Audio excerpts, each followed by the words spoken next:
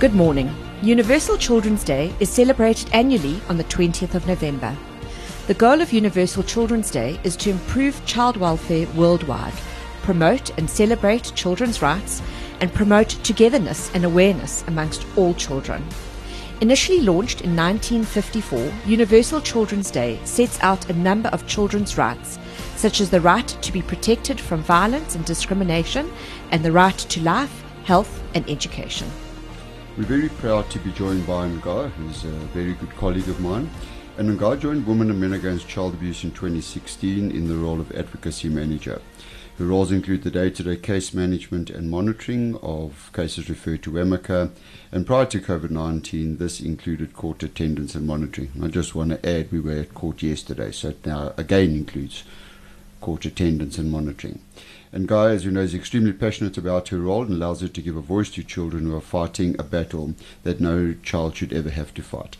These children are impacted by the most heinous acts perpetrated on them by adults who should protect them. And I said to Ngai yesterday, the reason we go into these dark places is that because people live there. So welcome, Ngai. Thank you very much to you both. Thank you for having me.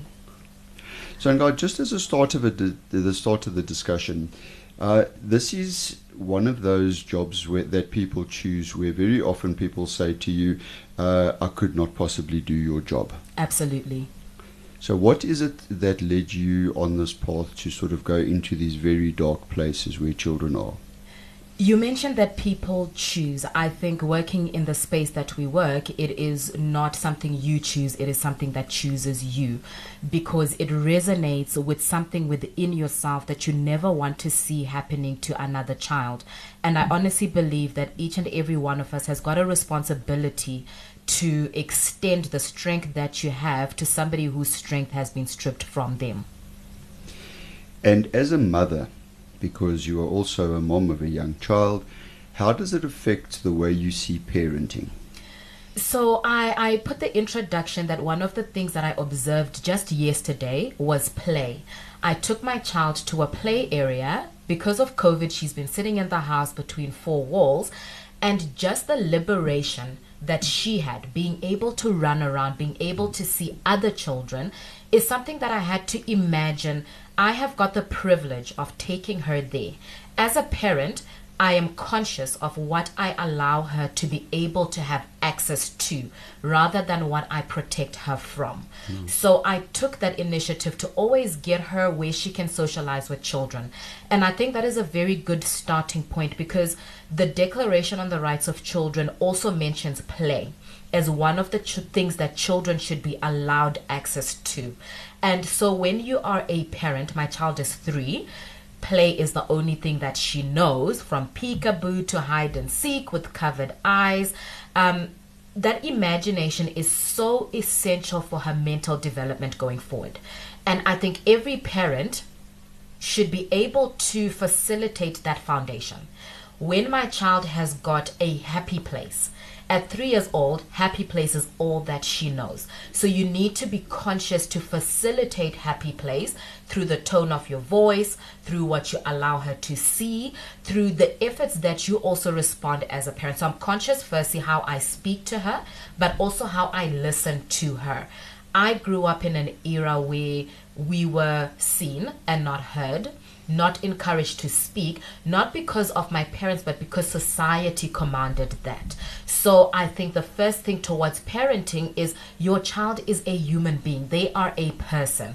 And Luke, you mentioned to me that when you see a 3-year-old, a year is a third of their life. Mm-hmm. That is a very long time. So I've had to, for the last 3 years, be very active to what can I put into each third that becomes a quarter, that becomes a fifth of her life. So every parent should be very, very conscious. You don't go through parenting, you experience parenting, you listen to your child. Every day should be a learning opportunity. And Ngai, I love what you're saying. I love that you said what my child has access to rather than what I need to protect my child from. And I think languaging, and this is something that I've learned so much from WAMACA and from Luke, is essential. You spoke about when you were young, children were seen and not heard. Similarly, children were also told, oh, go and give Uncle so-and-so a hug or give Auntie so-and-so a hug. and not really picking up on the cues where the child didn't actually want to hug Uncle so-and-so or kiss Auntie so-and-so. And it is so much about that listening to our children and not forcing them into positions where they are uncomfortable. So how do we raise our children? Previously, it was that is the polite thing to do. So instead of just being the polite thing to do, to really listening to our kids and recognizing their rights in that regard. You know, I think I have been so fortunate because, Luke, you have taught me about no. When children are growing up, we don't teach our children how to say no. Adults, you listen to adults. And so I think the first starting point, if you as an adult are not going to go and kiss Uncle Jonathan because you don't like Uncle Jonathan, why do you expect your child to go and kiss Uncle Jonathan? In a social context, you control who you allow into your space. So the first thing is to allow your child to be able to have that same control. So I always say, because we come from different backgrounds, there are things like politeness that are defined by culture and your cultural and historical narrative. And those are the things that we need to begin to debunk. Culture is fluid. It is not supposed to be stagnant. It is supposed to grow with society and evolve as we evolve. And we have so much access to resources. The internet is galore. And I think the responsibility of organizations such as Women and Men Against Child Abuse and individuals like us is how do we then disseminate what we have access to in terms of knowledge to people in grassroots communities. I did mention a discourse of social innovation, which is basically go into the communities and hear from them. What do you need? I come from a vantage point in 4 ways. I have got access to internet. I have got access to education. I have got a partner. I have got multiracial engagements. I have got so much that informs how I respond towards children and crisis situations. And a lot of the reality of South Africans is they don't have that. But we need to move that knowledge gap and we need to bridge it and bring it closer together. And that's the only way we're going to be able to speak into the language that is currently harming our children. Well, I think that's all extremely profound. I think the idea of collectiveness, you know, we bandy about words like Ubuntu, and there's a real sense in the work that you and I do is that is often very lacking. And I think you've highlighted a lot of the reasons why, because we can be very sort of judgmental and blaming of parents who don't engage in what we consider as privileged people appropriate ways. However, I think what I would like you to just sort of help us think about in your advocacy role is that there seems to be, number one, this dichotomy in our law between the fact that if people hurt children sexually, we've all got to go and we've got to report it, and we've got to report it to the police, we must do so immediately. But when it comes to things like physical abuse and the big debate around corporal punishment at the moment and things like neglect, it only is about professionals who need to report. So what are you and WAMICA doing in terms of sort of fighting to have all harms to children equally recognized? That is an excellent question, and I think we see it day to day when we go to court. If we are not fighting for one thing, it's another thing. We're not fighting for the state resources that are there to protect children are malfunctioning. We are now fighting for the person who is handling the case involving children. So what we need to do is, you know what, legislation is informed by what is written, but it is acted out by people. We are talking about the judgment that we've been discussing in terms of precedent-setting judgments. And what we are learning from that is the discretion is on the person who is going to deliver the judgment and the sentence. And that's one thing. That is very important because it shows us that the person who has received a case involving physical abuse, for example, understands that it is equally as damaging to the child as sexual abuse. And in the 3 cases we've worked on, these children are dead. And so that's what we need to do. It is an issue for me personally of sensitizing and desensitizing. People have normalized certain things in their day-to-day, and that's where we need to start. We cannot rely on legislation. If I see nothing wrong with physical abuse, if I don't see anything wrong with smacking my child, I am not going to be outraged when a case comes before me as a prosecutor and this child has been beaten over the head.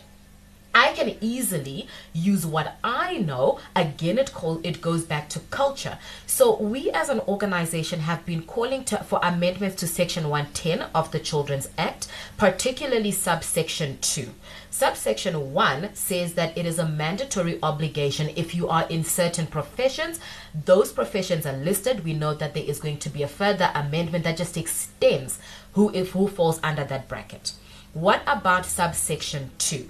Why is it that if I see as a neighbor that the child who lives next door to me is neglected? Because, another thing is we minimize neglect because it's not a smack. But we need to consider the psychological impact this is going to have on children. And then from neglect, we look at the physical abuse. From a smack, that's going to graduate to a fist. That's going to graduate to the use of a weapon. Why is it that the law distinguishes between the use of a fist and the use of an actual weapon to determine assault GBH? Why do we do that? Because the impact of it, and I think what we need to do is to take a multidisciplinary approach. You remember, Luke, in the Carltonville case, we had to get Dr. D. Muller to come and speak about the physiological damage that shaking a child, beating a child on the head has. And a lot of people didn't know this. People take their toddlers, they take their newborn babies, they're frustrated and they shake the child. If I don't know as a neighbor and I hear the child, I should have the moral compass to be able to report. Why can our legislation not take a moral obligation and equate it to a legal obligation? Because we're living in a society where children cannot speak for themselves. But I think another issue goes to what is considered, where do children fall? And that's where we need to have this conversation. We have often spoken about accessing the justice system needs an adult to activate it. Children cannot activate the system for themselves. If I, as an adult, are the abuser, I am not going to activate the system on behalf of a child. And the next door neighbor, because culture tells me what happens at point B is at point B's business. I have no business interfering in your household. Even we see it with gender-based violence as well. If your husband is doing something to you, that's your marital issue. There is no reason for me to intervene. And I think that's the era that we have that is letting children down. So we are calling for amendments to Section 110, but on top of that, it should then extend. It should extend to every environment that has a child. If I am an aunt and I see something wrong, if I am a neighbor and I see something wrong, if I am a security guard, a teller at Checkers, and I see something wrong, I should be sensitized enough to be moved to want to go and intervene. So we are calling not only for the amendment, but for community engagement to inform the amendment. Again, it goes to our point of privilege. We are calling for the amendment because we understand certain things. Maybe what government needs to do and what the legislature needs to do is, we have this law. Part 1, we saw again in the Carltonville creche abuse case. Part 1 wasn't even adhered to. The people who are abusing children were caregivers listed by name.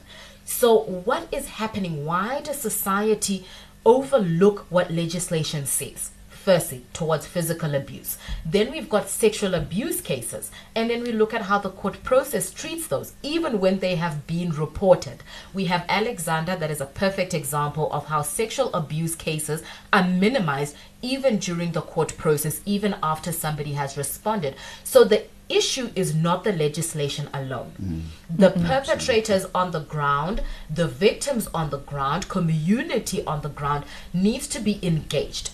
The president called for gender-based violence to be taken seriously. We're saying, okay, we're taking gender-based violence seriously. It's still happening.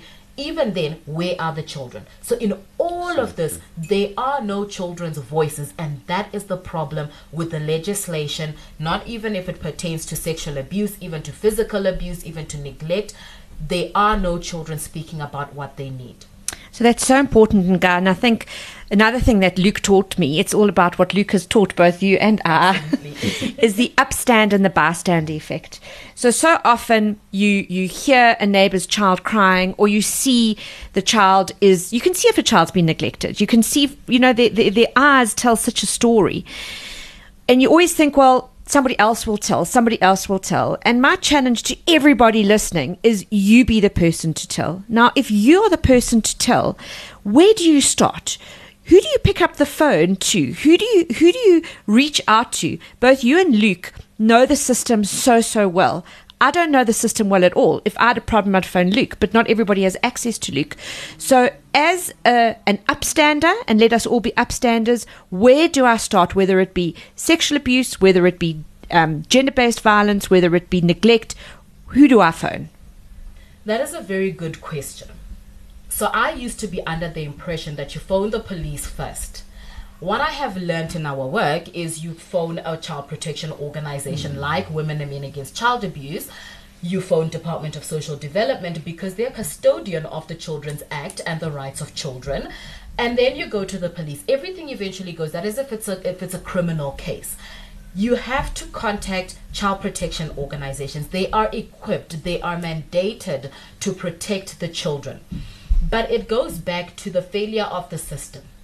If I don't feel obligated as a representative of a child protection organization to take seriously what you bring before me, we are not going to get anywhere.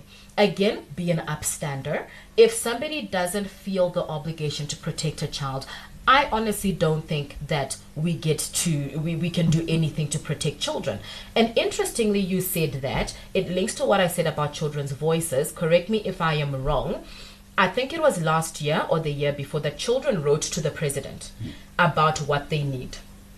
In nowhere did I see a response that said, we will give you a hotline dedicated to you as a child to report. Nowhere did I see a response that says we are going to empower CPOs to be able to respond to the high volumes of abuse. Nowhere did I see that Department of Social Development is going to be strengthened to be able to handle this. Because we have to look at where do we find the children and how can we help the children thereafter. One of the issues is, for example, if you report to a CPO like us, let's just unpack that acronym. I know we're an industry full of acronyms, and people still say, what are you talking about, CPO? Absolutely. A CPO is a child protection organization. So if you are a child protection organization, we are working with children that need to be placed. Here is child A. Mother has been convicted of murder and the child has no guardian. Where do they go? What is the conversation around that? How is our system equipped to handle that? They may call Luke because Luke is all-knowing and he's got connections, but like you said, it's not everyone who has access to Luke. We would like to see that community-based organizations, child protection organizations, civil society organizations who receive issues affecting children are equipped to do something. Where do you send the child? The mother's about to be sentenced. Where do you send the child? The mother killed the sibling. Where do you send the child? We had a case, the accused, I believe his last name was De Vries. His child was living with him. When he was convicted, there was nowhere to put the child.